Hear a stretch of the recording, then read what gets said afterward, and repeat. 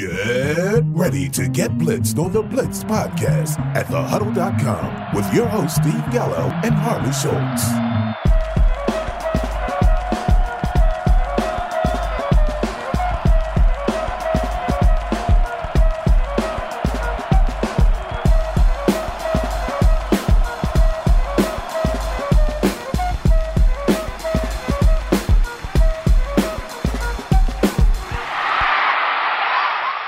Welcome back for another season of the Blitzed podcast. Yes, that is right. I'm back. Harley's back. The Blitzed podcast is back. Harley, it feels like we've been locked down forever and a day since the last time we talked. Well, I guess technically we have been. It's only now just for about a month and a half that here in Minnesota, at least, we've been free to move about the airplane completely untethered, no masks, anything like that. But as the Delta variant finds its way, provocatively moving its way through the population across the country, it may only be a matter of time before we find ourselves masked up once again here. I don't know that that's necessarily not going to be something that happens everywhere, quite honestly. And, I don't want to make light of COVID or the Delta variant or anything, but in a sense, fantasy footballers should have an idea of what something like this is, right? Because in a sense, the Delta variant is kind of what you deal with at the running back position with the attrition that happens due to injuries. Or you could say that the Delta variant is the quarterback position and we could just kind of ignore it and hope it goes away. No, ignoring it. It's not going to get this one to go away, I don't think. Anyway, so for this week, for our first episode back, we're starting in early August. I don't know that we've ever started this early before. So what we're going to do is we're going to talk a little bit of Scott Fishbowl. I'm in there this year. I know you're in there again this year. Last year and the year before, I think we both picked from the 1 spot. This year, you're in the 1 spot, and I'm in the 12 spot. So we've got two differing views, especially with that third round reversal, which we'll talk about a little bit later. And then we are going to give everybody our top 12 running backs for 2021. God, that's hard to say. It's 2021. It's back like when I was in radio school and they taught us to do call letters for the radio stations. So, of course, to punish us, they gave us the call letters WWWW. So we had to say it WWWW straight like that. And it was really painful to have to do that over and over again. I should clarify. I don't mean hard to say, physically say it. I mean hard to say, like, holy crap, it's 2021. It is 2021. That is crazy. I can't believe it's August, quite honestly. I can't believe it's time, but it is. But you know what time it really is right now? What time is that, Steve? It is time for me to throw it over to you for this week's Blitzed Podcast News.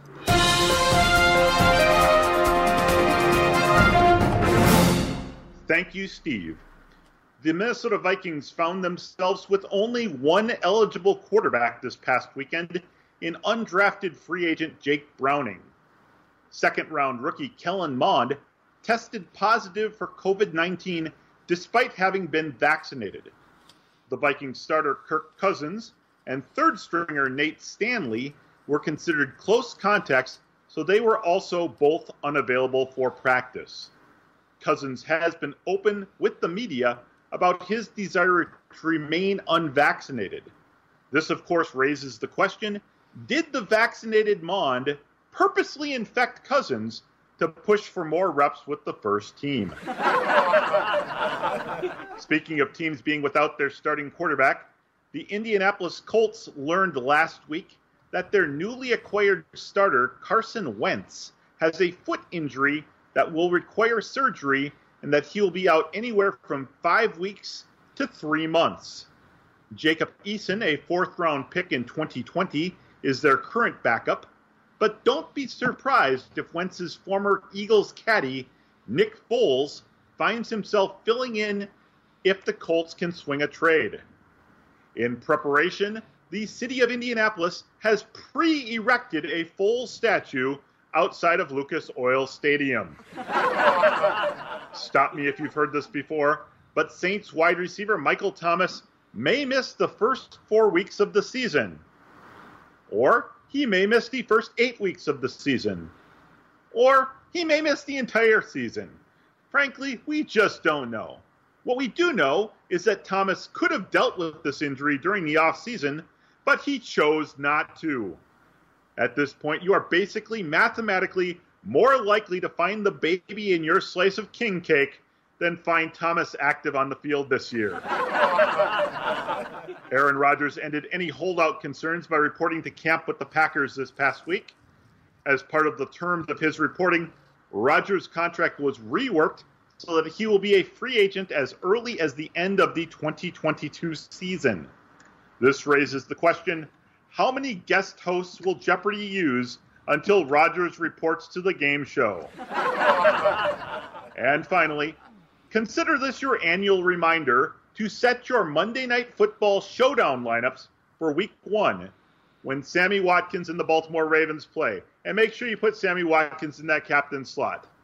You may also consider this as your reminder to never play Sammy Watkins again after that Week 1. This has been your B.P.N. News Update. So, okay, I got to say, that's a good call on Sammy Watkins, but you actually can use him for the first few weeks. He's okay in September. Sammy September, huh? Sammy September, yes. I think that's what I called him last year. I've got a post on him on Twitter if somebody wants to go dig it up, but I did show what Sammy's stats were in September. He reminds me a lot of Eddie Royal, who was, I think, over half of his touchdowns all happened in his career in the month of September. Between the San Diego then Chargers and the Chicago Bears, yes. Yes, absolutely. So I'm trying to make sure I didn't say Los Angeles Chargers at this point because he wasn't with the Los Angeles Chargers. He was with the San Diego Chargers. Very true. Man, that just really makes everything all mucked up, doesn't it? Exactly. And, man, Wentz just can't catch a break. Bada-bump. It's painful, literally. I mean, it's just like, first of all,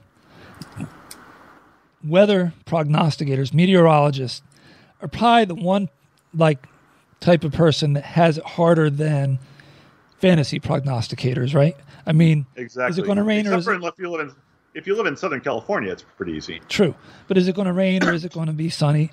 They get things wrong 50% of the time. It seems like fantasy, prognosticators get the same kind of flack. But I mean, 5 to 15 weeks. Come on, docs. Well, and so before the news broke that Aaron Rodgers was returning to the Packers, there was a lot of talk about him possibly either A, retiring, or B, holding out and demanding a trade somewhere else. We looked back, there was someone on Twitter, I don't remember who it was, but they did a search under the stats and information from the Scott Fish Bowl this year, and there was one team in the entire Scott Fish Bowl that had Michael Thomas, Aaron Rodgers, and Carson Wentz on it. Wow. Interesting. So now imagine this. Rodgers doesn't sign when he does. Oh, they also no, I'm sorry.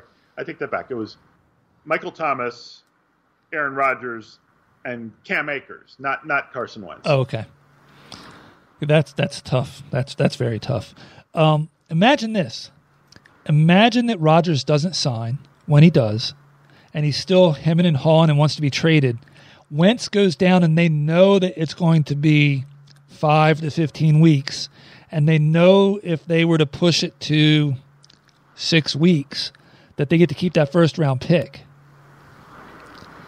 They could have used their first-round pick that they were supposed to give to Philly to trade for Aaron Rodgers. Of course, that'd be an awful lot of money associated with the quarterback spot, so it wouldn't have happened. Just for fun. Well, and that's one of the biggest concerns that the Colts have is that they don't have a ton of cap space to work with.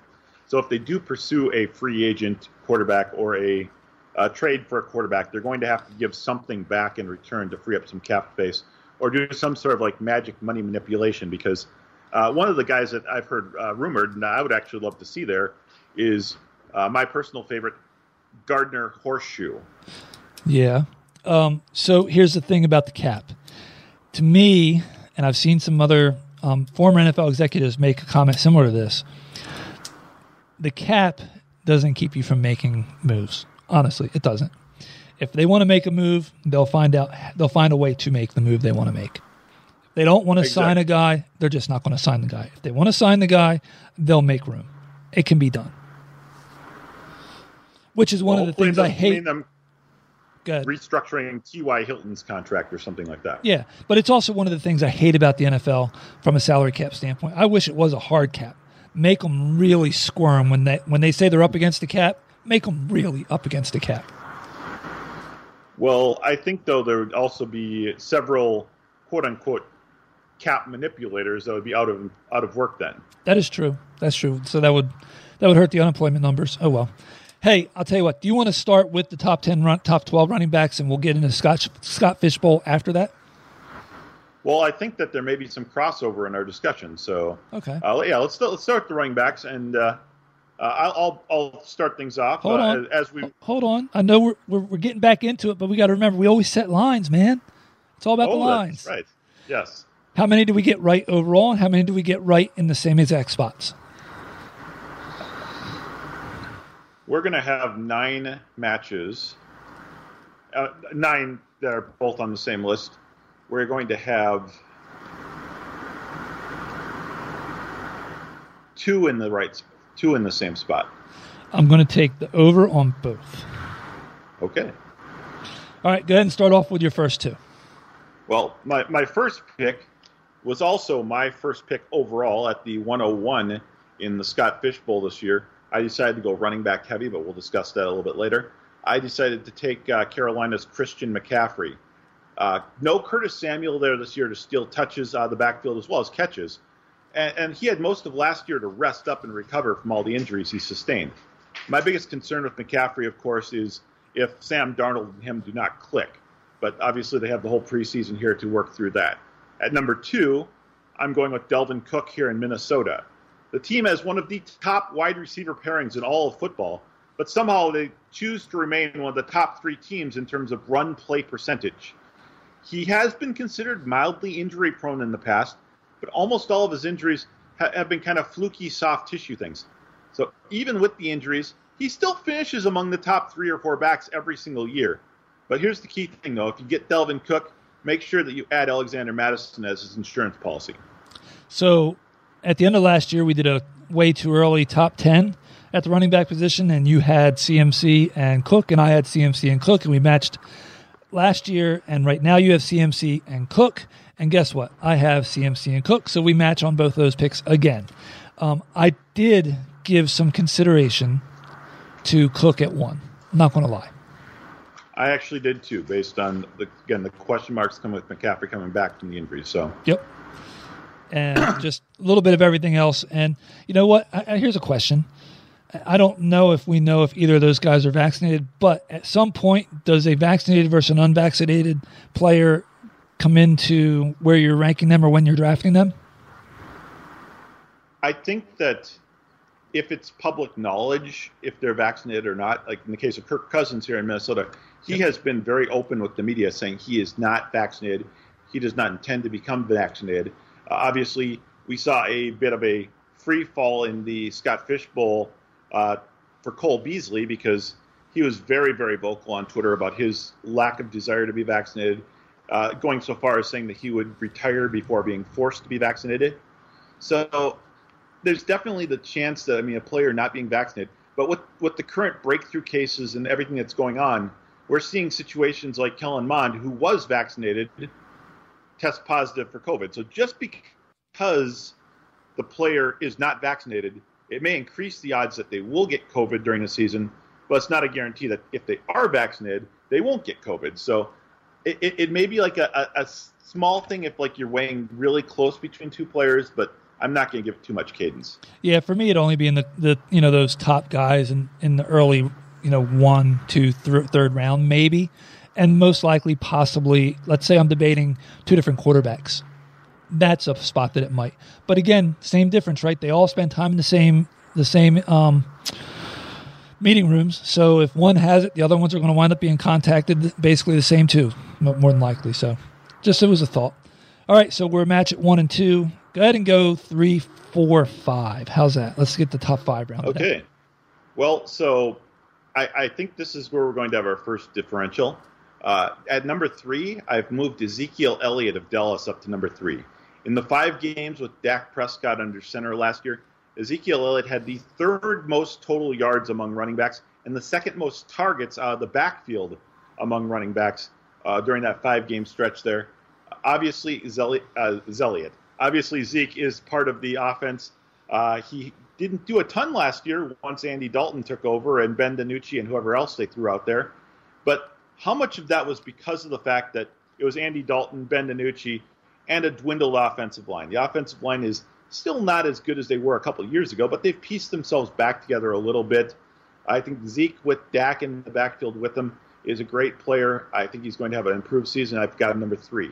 Number 4, I have Alvin Kamara of New Orleans. Now, his touchdown numbers from last year were extremely boosted by the 6-pack he posted against my Vikings right around Christmas there. My biggest concern, though, is in the 7 games prior to that blow-up against Minnesota, he had less than 100 total yards in all 7 of those games. If Taysom Hill wins the job outright over Jameis Winston, I also lower him even further down the list here. Again, I'm concerned about what effect Hill has with him in terms of stolen touchdowns. Right now, I've got him at 4. Again, if Taysom takes over, Kamara could easily fall to as low as 7 on my list. And number 5, I've got Derrick Henry of Tennessee. I'm a little concerned that this might finally be the year that all the carries catch up with him. But he's also going to be hurt by not at all being active in the passing game. 37 different running backs had more targets last year than Henry. We're talking backups. We're talking PPR backs, all with more targets than Derrick Henry. But here's the thing. Henry can win any week for you in a fantasy league because he can give you a 200-yard rushing performance just out of the blue. That is true. Okay, so we have 3 matches, player-wise, not spot-wise. Yes. In our too early top 10 last year, at the end of last year, we both had Henry at number 3. I do not have Zeke at 3. I do not have Henry at 3. I have Alvin Kamara at 3. That is under the presumption that I do think Jameis Winston is going to win that job. I, too, would push him down if Taysom Hill wins it. I don't buy it. I don't think Taysom is a long-term solution for them at the quarterback spot. With Michael Thomas being out for an indefinite period of time, add to the receptions that Alvin Kamara should get, and that's why I push him up from 5-6 range to top 3. Well, not only is Michael Thomas out, but the team may also be without their 3rd best receiver, who might receive a suspension this year, and they've lost their top 2 tight ends from last season as well. So there's going to be passing opportunities, reception opportunities, at least for Kamara in this offense, even if Thomas does return early. Absolutely. So in the too early rankings, I had Zeke at 5. You had him at 6, so you bumped him up. You've got him all the way up at 3. I actually kept him at 5. I had him. I was doing this. It looked like I was going to push him down. I was like, nope, that's too low. I've got to push him back up. Different things that you use to factor that stuff in: good offense, bad offense, etc. Right? Share, who doesn't share, injury, not injured, all that good stuff. So I have him at 5. I do have a guy at 4 that you haven't mentioned yet, and he easily could have been 6, 7, 8, 9. I just think based on talent, upside, I believe he's going to come back healthy from his injury. I believe that he's going to catch a ton of passes. I don't think that there's as much good surrounding talent on that offense as people think, and I think could be a good safety valve. But I have Saquon Barkley at 4, and I know that's higher than most people in the industry. It's not really that high, though. I mean, going into my next chunk here, Saquon Barkley is actually my number 6. Perhaps no other running back has the chance to approach Dalvin Cook and Christian McCaffrey in terms of total production if everything goes right. Barkley is a multi-purpose back. He catches the ball. He runs the ball. He's on an offense, like you said, that has weapons to keep the opposing team a little honest, but he doesn't have, like, studs opposite him. Yeah. Kenny Galladay, Sterling Shepard, Darius Slayton, all talented receivers. None is someone that's really going to force the opposing team to not pay attention to Saquon Barkley. Yeah, there's no plus, DeAndre Hopkins or Julio Jones in his prime or anything like that there. Plus, Barkley, of course, is coming off a major injury. His quarterback remains a little questionable. I mean, people kind of know what they have with Daniel Jones, and that's not a big positive for him. Yeah. At number 7, I decided to go with Cleveland's Nick Chubb. Kareem Hunt is always a threat to eat into Chubb's potential. But even with Hunt in the lineup, Chubb topped 100 total yards in 2/3 of his games last year. Plus, he averaged a touchdown per game on the games that he played. So Chubb is going to get his no matter if Hunt's out there or not. And Cleveland just gave him a big contract extension. I think that means that they're going to pay a little bit more attention to making sure he gets the ball now. At 8, I've rostered Jonathan Taylor of Indianapolis. Taylor, he also has a few guys behind him that could eat into his touches, but without Carson Wentz, Indy is going to have to lean on the run even more. And then once Wentz returns, coming off of a foot injury, he won't be nearly as big of a vulture threat at the goal line, which is going to ultimately be Taylor's role no matter who else is backing him up. Okay, so you've given through 8. So I'll give my 6, 7, 8 now. I will say this. I have Henry at 7, where you had him at number 5. My number 5 was Zeke. At 6, I have a guy you haven't mentioned yet. And maybe I'm too high on him. I probably am too high on him. His quarterback's going to steal some yards, and his quarterback's going to steal some touches. But I don't see anybody else that's going to steal anything from him, and I think he's got – and like I said, I have him at the top of his range. I don't think he can break any higher than this. I don't think he busts in the top 5. But I've got J.K. Dobbins at number 6. Okay, that's very interesting. J.K. Dobbins did not make my top 12. And yet last year in the too early, you had him at number 7. Exactly.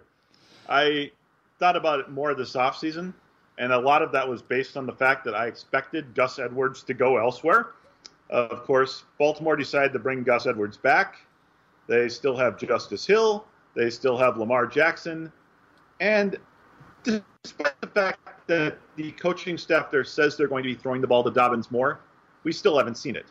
Now, Dobbins isn't Derrick Henry bad in terms of PPR, but I'd like to see him catch a few more than 3 passes in a game before I anoint him a top 10 running back. Understandable. I know I'm out on a little bit of a limb with this one, but sometimes that's what it takes, right? If it's any consolation, he was my number 14 overall. Okay. So I've got 6 Dobbins, 7 Henry, and my Henry concern is the same as yours. Are those carries going to catch up with him? And are there as many carries to give him if he could take them with Julio Jones in town now? Exactly. And that's my biggest, and it's because we're truly splitting atoms between the top 5, 6, 7, 8 running backs in my mind, right? Exactly. An injury here or there, a half a game lost here or there is going to make a guy that's going to wind up ranked a little lower, a little higher. So the fact that you have Julio there with A.J. Brown, who you're still expecting big things from, still have Tannehill, it just says to me that maybe, and if there's a guy that can't lose those touches, it's Henry, because he doesn't offset them with catches. Exactly. So at number 8, I have Aaron Jones. So I've been Aaron Jones. Go ahead. Well, your 6, 7, 8 were Dobbins, Henry, Jones. Okay. Aaron Jones for me finished at number 10.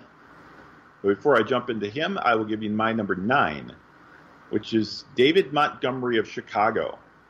Matt Nagy is promising repeatedly on Twitter and on Facebook and on any other social media that he can get a hold of that he is going to keep David Montgomery in a workhorse back role, much like he had at the end of last season. Tariq Cohen still has not returned from his injury, so even if he does come back, I don't see how big of a threat he's actually going to be.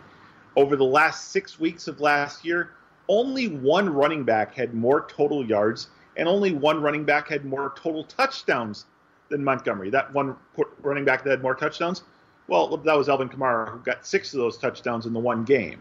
So, you know what, Montgomery, if Nagy is telling the truth, and that's a huge if because we don't know if he's prone to tell the truth or not, is a great opportunity to produce. And it's really a shame to me because a lot of fantasy analysts are kind of like wishy-washy on him this year. They don't think he's real. They don't want to put that trust in him. I think that he is going to be solid this year. I've got him inside my top 10 at number 9. Okay. And number 10, I've got Aaron Jones. I have no clue what in the heck Green Bay was doing last year, pulling Jones out of games at random times for no apparent reason.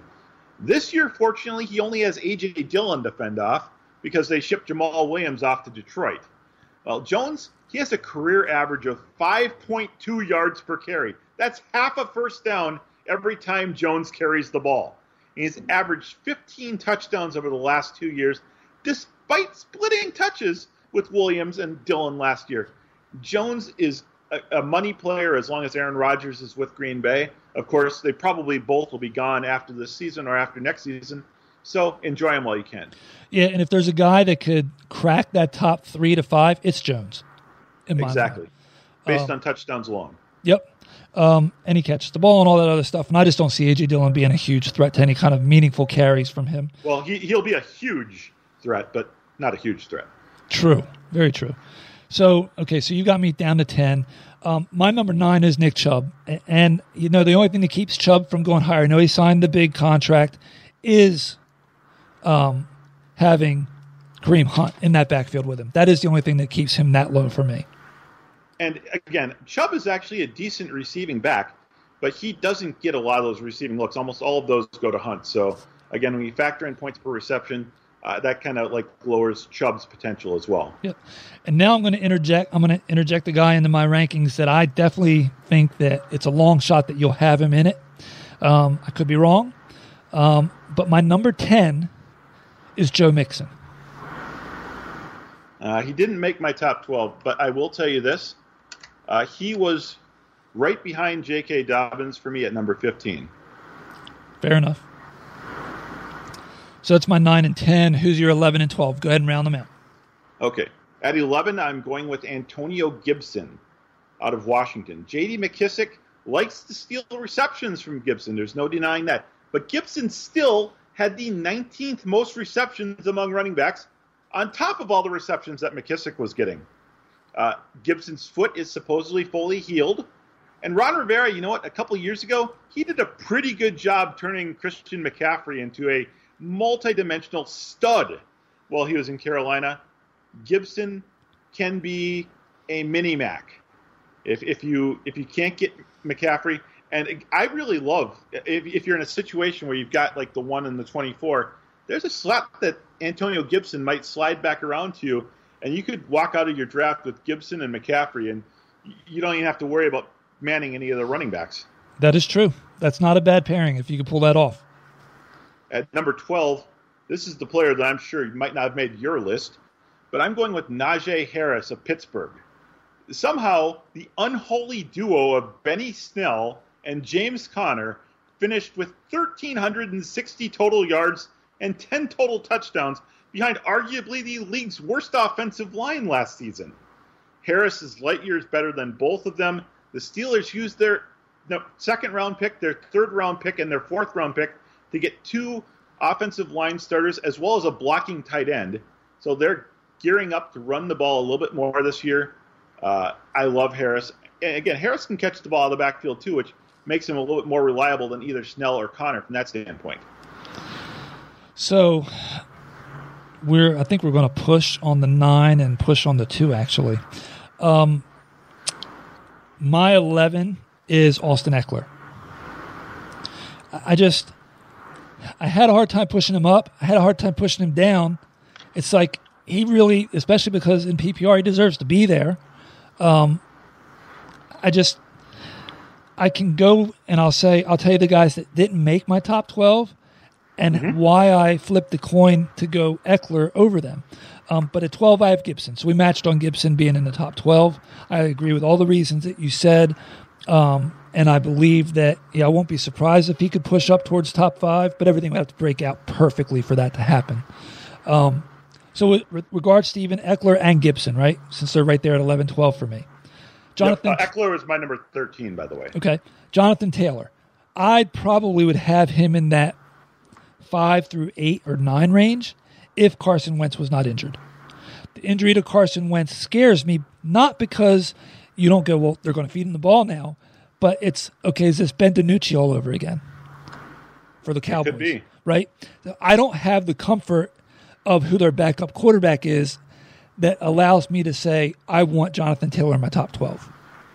I did not come out of the draft, the Scott Fishbowl draft, with Jonathan Taylor when Wentz was healthy, and I had a little bit of regret about that. Okay? Well, today I would not. I actually did a little bit of research. I was looking at one thing prior to this. I wanted to see how the Philadelphia Eagles running backs did when Nick Foles replaced Carson Wentz back in 2017 during his Super Bowl run. And during the 3 games, 15, 16, and 17 of that season that Foles started for Wentz, the running backs for the Eagles, who were not very good to begin with, were equally not very good during that stretch. So there really wasn't a trend that I saw from that. Yeah. And you're banking on something happening that just very well may not happen, right? Exactly. So then I look at CEH, Clyde Edwards-Helaire. Fantastic offense. Actually, too fantastic of an offense, right? I do think that he's going to outperform where people are drafting him this year because they got so burnt by him last year that they're discrediting what his opportunities are. If Andy can build him into that passing offense, then he can crack the top 10. But that's the reason. There are just so many other options in that offense. That's why I had a hard time getting him above Gibson or Eckler. Najee Harris.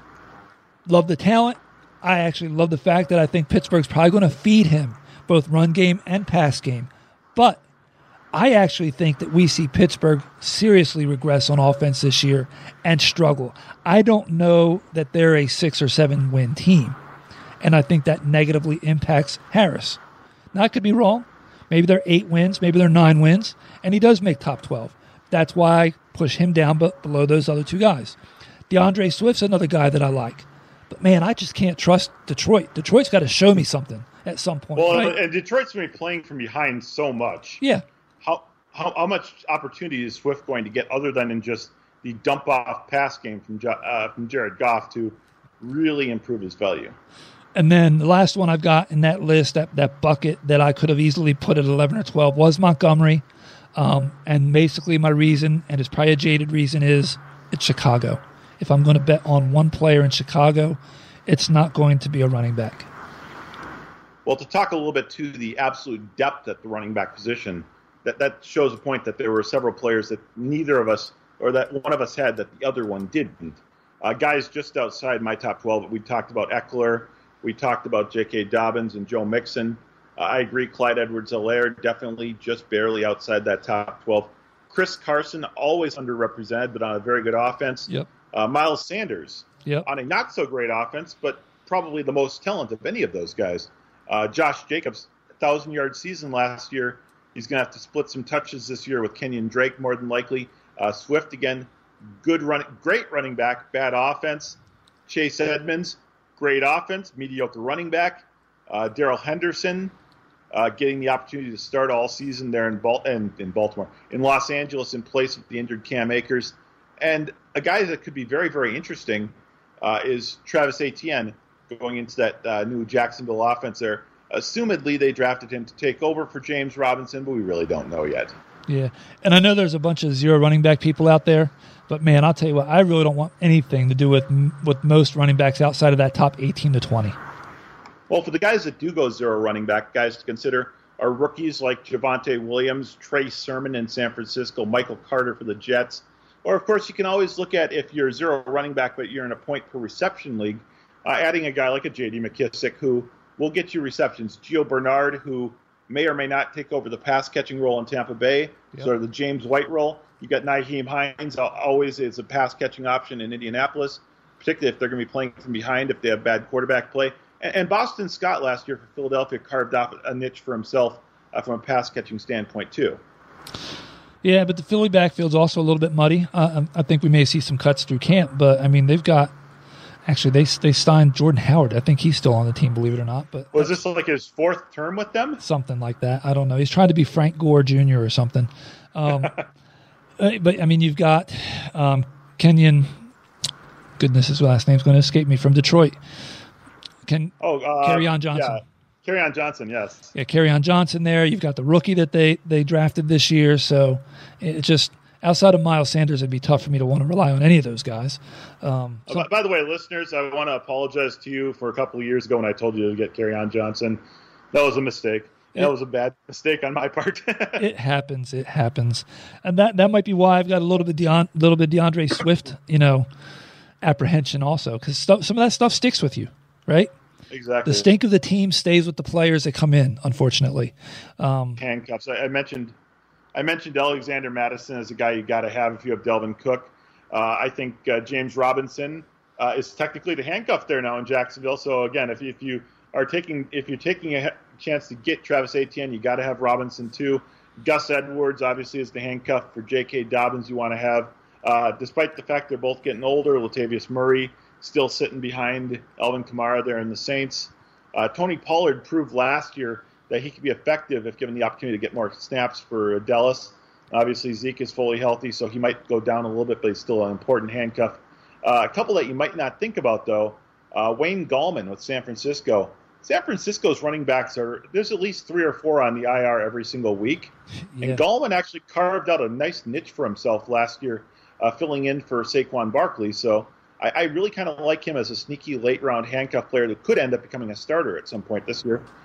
And Damian Williams is a name that people might forget about. He signed with Chicago this offseason, and if Tariq Cohen remains out, and if David Montgomery fails to live up to the hype that he presented in the last 6 weeks, I wouldn't be surprised if Matt Nagy calls on old reliable Damian Williams, who has some experience from back in KC. Yeah, I was going to say there's a little bit of a KC connection there. Yeah. All right, so you ready to transition on over to some Scott Fishbowl? Exactly. So I guess the first thing to ask you is, we both drafted from the one spot the past few years, a couple years. You have it this year, but then you've got the third round reversal to deal with. How did that change your thought process? Well, so I actually asked, we were given the opportunity to say what position we wanted in the draft or which position we wanted to draft from. And I will be the first to admit, I asked for the 101 without realizing that there was the third round reversal this year. Fair.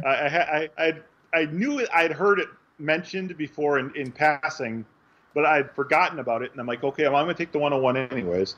So when the opportunity came, I thought, well, this is a great challenge then to see what I do from that spot with the third round reversal. And for those that don't know what a third round reversal was, in a traditional snake draft, if you have pick 101 and it's 12 teams, you'll also have pick 224, you'll have pick 301, pick 324, and so on. In a third round reversal, you have pick 101, you have pick 2, which would be 24 there, and then you've got pick 312 and 401 then. So it's a little bit of a change up from what you might be used to if you've just taken part in snake drafts in the past. But then going forward from that point, it sticks with that, so it's not like it's reversing back and forth every single other round, which would be really confusing. So I drafted from the 12th spot, and I wanted it for that reason because of the third round reversal. However, there was a rule that I didn't realize until we were somewhat into the draft. And when I tell you what it was, you'll realize just how into the draft it was. I didn't realize that you could start multiple kickers in flex spots. Yes, the multiple kicker fact, this was a new thing with Scott Fishbowl this year. Based on the push of a couple different people, Scott Fish decided to allow teams to draft a kicker that they could use in their flex or super flex slots. I actually left the draft without a single kicker. No kickers were required. And as much as a kicker is fairly reliable for 7 to 10 points, there is no clear ceiling from a kicker. And the floor can be as low as 1 or 2. And with the amount of negative points that a kicker can accrue by missing field goals or missing extra points, it almost seems like a loss leader type play to pick them up even. So I kind of looked at it a little bit differently. I didn't want to go over the top, but I also know, after playing in the Scott Fishbowl for so many years, that as the season progresses, injuries really take a toll, and it's hard to fill some of those spots once buys start. Really hard, right? Yes. One thing that kickers don't usually get is injured. Tell that to Greg Zorline. Well, yeah, but Nate okay. Kading. But the percentage of kickers drafted that play every game versus don't compared to other positions, it's like it's a lead pipe lock in a sense. Well, as someone that actually drafted kickers then, where in the draft did you find yourself taking one? Late. Or two or three? Real late. We'll get to that, but real late. Not anywhere early. I saw him going early, and I was like, what in the absolute, But anyway, so that was my thought process with it. First pick, of course, you started with CMC. Who'd you back that up with at 212, since you knew you weren't going to get another pick till 312? It was a tough call. I was really looking. I was planning on taking another running back at this point here, and as we got into the second round, running backs started flying off the board a lot faster than I thought they would. One of the surprises was Derrick Henry slid all the way to the 5th pick in the second round. At this point, I'm like thinking to myself, it's like, maybe I should have taken a quarterback in the first round, but that's like running back. They're all starting to fly off the board. Eckler went. Nick Chubb went 1 pick before me. I pretty much penciled Chubb in paired along C-Mac, and I was feeling really excited about that. As it was, I got the guy that I've got ranked number 10 overall in running backs this season, and that's Aaron Jones, to pair with C-Mac at 2.12. So you wouldn't have got him in our draft because Jones went 2.6. You would not have gotten Antonio Gibson. You would not have gotten Austin Eckler. The next running back that went after, let's see, in the second round, Jonathan Taylor had gone. Of course, he got injured. Zeke was in the second round. Chubb was in the second round. Gibson and Eckler, those were all second-round running backs that did not make it to your pick of 212 in my draft. You probably would have left with Cam Akers or Joe Mixon or Miles Sanders, but I doubt that. I think maybe Najee Harris. He went in round 3. But anyway, you would not have got Aaron Jones. So I think Aaron Jones is a good get for you at that 3rd spot, quite honestly. And I think it was wise with the 3rd-round reversal to get the running back, in my opinion. Yeah, and again, right after me, Gibson went a couple picks after me. Najee went 5 picks after me. Akers went 7 picks after me. Mixon went 9 picks after me. So the few remaining running backs I actually had some faith in to be featured backs, they were all gone by the time 312 hit. So I'm really glad I went with Jones there. Again, I looked, and all of the running backs that I really felt safe with were all gone by 312. So at 112, I actually nabbed Alvin Kamara. That's a pretty good value. I thought so too. Now, at that point, the only running backs that were off the board was CMC, Derrick Henry, Dalvin Cook, in that order. So Kamara was number 4. So now I've got pick 5. And I wound up taking the guy that I have ranked 4. I took Saquon Barkley. I thought there was the most upside there. I could have taken Jonathan Taylor. I told you I had a little bit of regret after the draft has wrapped up. Now I don't. I could have gone Aaron Jones. I could have gone Zeke. But I'm happy with my Kamara and Barkley. And I know at this point I don't have to worry about running back the rest of the draft. That is about as good a thing as you can hope for there at the swing. In my particular draft, which was the Jay Belvin division, I actually had no clue who Jay Belvin was prior to this draft. Apparently he's a reggae singer, Latino singer who was sort of discovered alongside Bad Bunny a couple of years ago. And so I actually went out and sought some of his music. He's actually got some pretty intriguing stuff, some really good Latin flair music with a little bit of Jamaican reggae sort of spun into it, which is pretty cool. But again, yeah, looking at that 112 pick, in our league, Kamara went at 112, Taylor went at 201, Zeke went at 202, Saquon went 203. So somebody was very fortunate in the 108 slot to also end up with a good running back there at the 203 spot. Yep. So let me ask you this. Who was the first wide receiver taken in your draft, and when did they go? The first wide receiver to go in our league was, I should have had this queued up and ready to go. That's okay. But of course I didn't. It looks like the very first one was... I'll buy you some 301. time. Was 301. Okay. Right after I took Aaron Jones, the first wide receiver off the board was Tyreek Hill. So Tyreek Hill was the first wide receiver off of our board, but he was off at 2.5. I took the second wide receiver at 3.1. I would have died if you'd have said it was the player I took, but I figured it was Tyreek Hill. I took Stephon Diggs at number 2 as the number 2 wide receiver off the board. Because, now remember, at this point, we did not know what was up with Aaron Rodgers. That pushed Davante Adams down in my mind.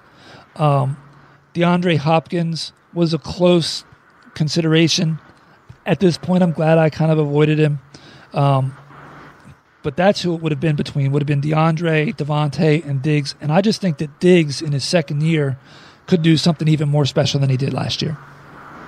Well, okay, so entering into that third round, I just mentioned Hill went at 301. Davante Adams did go off the board as the next wide receiver at 304. And then Stephon Diggs went off the board at 308. 310 was when Joe Mixon finally went. And then 311, the pick right before mine, the wide receiver I was actually going to take, Calvin Ridley, was vultured from me. He went 311 in my draft also. What's comical about that is I had planned on taking Ridley, and that was the only wide receiver that I was really thinking about taking at this point. But then I looked at who was left on the quarterback and running back boards. Yep. And none of them really made me feel happy to take them. So I did the stretch, and I took DeAndre Hopkins there at 312. Didn't love it. Still don't love it. But, again, compared to who I was seeing sitting out there at running back, I wasn't going to take another running back at this point. I felt I was pretty good at 1-2 there. I followed it up at the 401 by taking my first quarterback, Kirk Cousins, who I took him before a lot of the news broke about him refusing to take a vaccine. But I also took him because in this particular type of scoring format, he's very, very good. He always seems to finish with around 300 yards, doesn't throw picks, doesn't run the ball at all, which doesn't help there. But he also, again, he's a very reliable quarterback. He's consistent, and he doesn't get negative points, which is the most important thing. Very true. So, you know me, I've got to keep pushing quarterback down the list, right? So, yes. At the 4-5 turn, okay, so I told you what I did at 3-1. So, it's an awful long wait from 3-1 to your fourth round pick, right, at this point. Yes. So, I felt very fortunate to double dip at wide receiver, and I went Keenan Allen and Allen Robinson. A guy that I can... Sounds like a before or after game on Wheel of Fortune there, Keenan Allen Robinson. Yeah, there you go. I considered Amari Cooper, who went 2 picks later. I considered Mike Evans. I didn't really consider any quarterbacks. I'm just going to be honest with you. I just didn't. I considered, Chris Godwin. Again, just all those guys seem to want to vulture each other. I don't know what Antonio Brown's going to do in year 2 there. Robert Woods was a consideration. He went before my next pick. Julio Jones, I'm not sure what's going to happen with him. So I was pretty happy to go with Keenan Allen and Allen Robinson. Both guys, I think Keenan easily could possibly finish top 5. I think he's top 10 no matter what. And I think Allen Robinson's a top 10 to top 12 wide receiver. Well, it's interesting you say you got those guys at the 412, 501s flip, right? Yep. Very consistent between drafts here because at 412 in my division, Gridiron Experts Derek Wiley chose DK Metcalf. At 501 with the slip pick, he picked Keenan Allen. And the very next guy, a fan by the name of Ernesto Fuentes, he took Allen Robinson. So Allen and Robinson went right back to back there too. Yeah. And I think DK went earlier. I could be wrong. He may have gone he did. DK went 3-9 in my draft. He went way early. So then we get back down to me at the end of the 5th round, going into the 6th round. Again, I got the swing, which I kind of like. And lo and behold, there's still a couple of running backs I don't mind out there. They're actually semi-featured backs. I know that neither one was a guarantee, but neither one would have to be a guarantee because they're going to be my running back 3 and 4. So I went back-to-back on running back here with Myles Gaskin and Josh Jacobs. So Gaskin went 5-12 in my draft, believe it or not. I believe that Josh went a little bit earlier, though. Josh went 5-11. I was a little surprised that Jacobs slid that far, but I guess Jacobs the concern about Kenyon Drake. In my draft, it went Jacobs, Gaskin, 5-11, 5-12, so it wasn't that far off from yours. So am I right in saying you're through 6 picks and you don't have a quarterback yet? I have Kirk Cousins in the 4th. That's right. I'm sorry, you have Kirk Cousins. Never mind. We can't be friends anymore. Okay.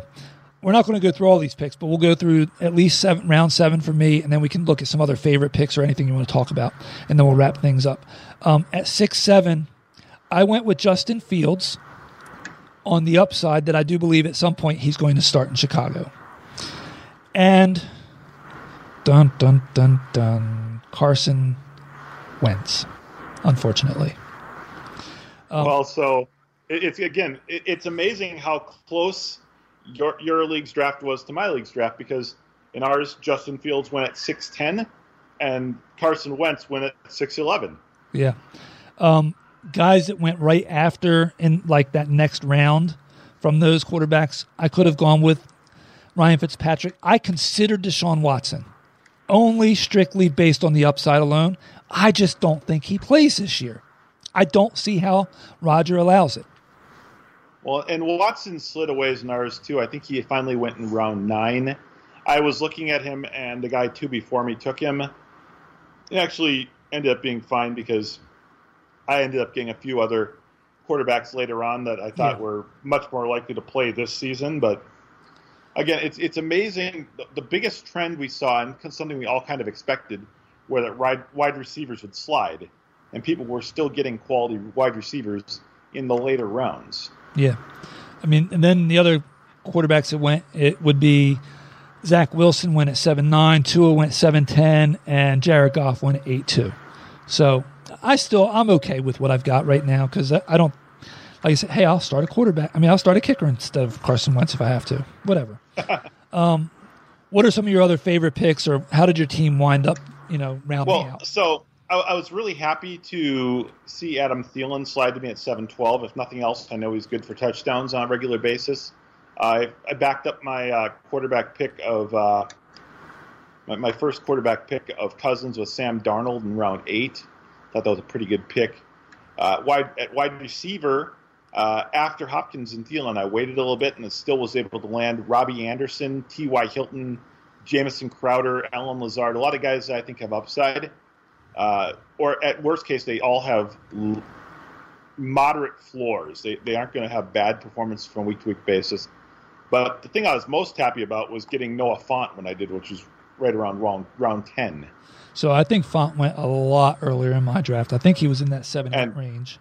I was reading the ADP on it, and a lot of leagues he was going right around the 6th round. So to see him slide to me all that farther, that was so beautiful for me. Yeah, pick 10-01, I got him. Yeah, and I was going to ask you, so who are you going to battle with at tight end? I actually went three quarterbacks in a row. It was Fields, it was Wentz, and then in round 8, 9, I took Jameis Winston on the upside because, trust me, there's not much left at quarterback at this point in that draft. And then that's when I decided to get my starting tight end is Tyler Higbee. No Gerald Everett. You got Stafford. I like Tyler Higbee, and I had a chance to grab him in a later round, and I didn't do it. I thought about it. I actually, at the swing at pick number 11, I took Taysom Hill as my third quarterback.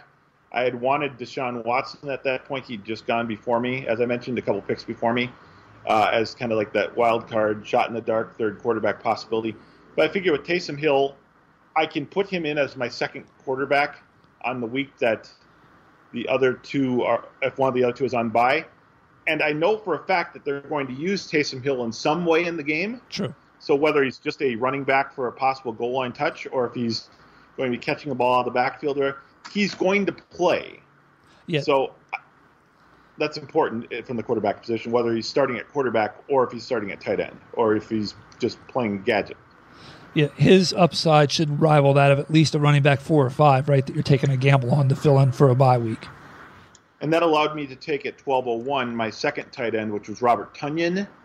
And then late in the draft, I added Indianapolis tight end Jack Doyle. I figured, you know what, if Carson Wentz is going to be the quarterback there, I might as well take his top tight end because, well, he liked to throw to tight ends in Philadelphia. Well, now let's see how that works out now. Yep. So for what it's worth, Tonyan went 2 picks after I took Higbee at 9-3. He went earlier in my draft. When I got later, so double-digit rounds, I actually went back to the running back pool, and I pulled Zach Moss because I think he could actually lead Buffalo in touches at the running back position. So from a running back 3 standpoint with the 2 I have already, I thought I liked that. And I grabbed Curtis Samuel. Earlier in the draft, I had a little remiss that I missed out on Terry McLaurin in a couple spots where I thought about taking him. but I like Samuel's upside coming from, Carolina. He's in Washington now. Rivera, I knew him from his time there. So there's nothing I don't really not like about it, especially as a wide receiver. I think it's 4 or 5 for me, something like that. Then a little later, I took Jamal Williams because he's going to have some sort of a role in Detroit, upside if something happens to Swift. And then for my backup tight end, I went with a guy that I really thought was going to wind up getting traded, and who knows, maybe he still does. And that's Zach Ertz. I mean, I got him in round 13. So there's not much downside to that, but plenty of upside. We'll see how it plays out. Gronkowski went right after him. Maybe I'm having a little bit of, buyer's remorse seeing that I passed up on Darnell Mooney a couple picks after that I could have had. And then it's like, now I'm going for upside or guys that can just round out the wide receiver squad. I went with Mecole Hardman. Good offense. Think that we could see him take a step up. Will he ever be consistent? Probably not. Again, that wide receiver 5. Brashad Perryman in Detroit, I think, is being overlooked a little bit. So as a wide receiver 6, who's 6 or 7, who wouldn't be happy with that?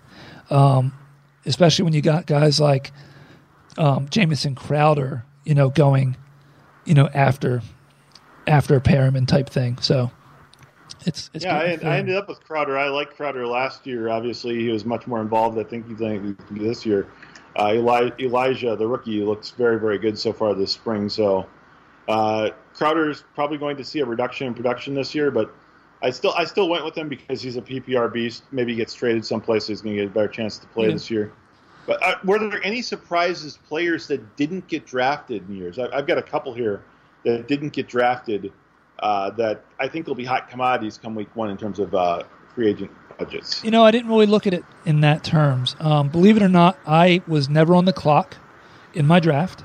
100% pre-selected every pick and had a 0 draft time. Just a couple of names. I'm just going to throw out a couple names that I really liked. That if the league was bigger, now the league is very big as is, but guys that I would have loved to have rostered, particularly at the wide receiver position, no one took Quintez Cephas from Detroit. No one took Kiki Kute from Houston. No one took Hunter Renfrow, who was a first down machine last year for the Raiders. And again, first downs count extra points in this league, which makes a guy like him very, very valuable. No one took Tim Patrick from Denver. Obviously, now he falls behind the other receivers there now that Cortland Sutton and Jerry Jeudy will both be out there, but he looked very, very good in limited opportunities last year. No one took a chance on running backs like Matt Breida or Jeff Wilson. And at the tight end position, I was really super surprised that no one took either of the backups in Tampa Bay, O.J. Howard or Cameron Brate. Yep, so Howard went in my draft. I'm not sure about Brate. I had the last pick of the draft, and I wanted to get another tight end. I thought you were going to name my guy, honestly. I nabbed Will Dissly. Someone got Dissly in round 15, I believe, in our draft, and I had my eye on him. Obviously, going to Seattle that's where he was. Where is he now? He's in Seattle. Yeah. He's still there. Yeah, yep. And I like Dissly, but I already had 3 tight ends. Right. So I didn't really need them. So, and you asked earlier, so I wound up going my kickers in round 18, 19, 20. And then you went 3 kickers. Okay. I did because, and one of the kickers has the same bye. One of the things I did try to do in this draft because of the late buys in the 17-week schedule, and there's buys in the playoffs, the 3 positions actually, I tried to avoid players with buys in the playoffs was quarterback, tight end, and kicker. Kicker, not as much, but the quarterback position, I know you'll be full strength for all the regular season, but then you get the average. To me, I'd rather have that player eligible to play during the playoffs. So I really looked at buys. That affected who I wanted to get at quarterback when I normally don't care, right? Mm-hmm. And the same with tight end. I wanted to make sure that, and that's one of the reasons I didn't like Ertz because Philly has, I think, a week 13 bye. But I was expecting him to get traded, so that's why I went there. It's also why I avoided Dallas Goedert a little earlier in the draft. So anyway, my sleeper wide receiver that I added late in the 21st round was Donovan Peoples-Jones. good eyes on that one. I know people were in on him a little bit earlier than I thought I was going to be. I didn't have him pegged to go nearly as early as he ended up going in our draft. I kind of wish I would have grabbed him earlier. The guy that I was able to get in the last round, though, that I was really, really happy to get, or I should say, not in the last round, but the swing pick going into the last round, was a guy who I thought might be traded, and that's Enkil Harry. Yeah, and I thought about him at some point in our draft too, but wound up passing. I probably should have. No, but they're the types of gambles that you take based on upside late in the draft. So do you want to just be cautious and careful and get a kicker, or do you want to go and get somebody that might have skyrocket value if he gets traded versus no value if he doesn't?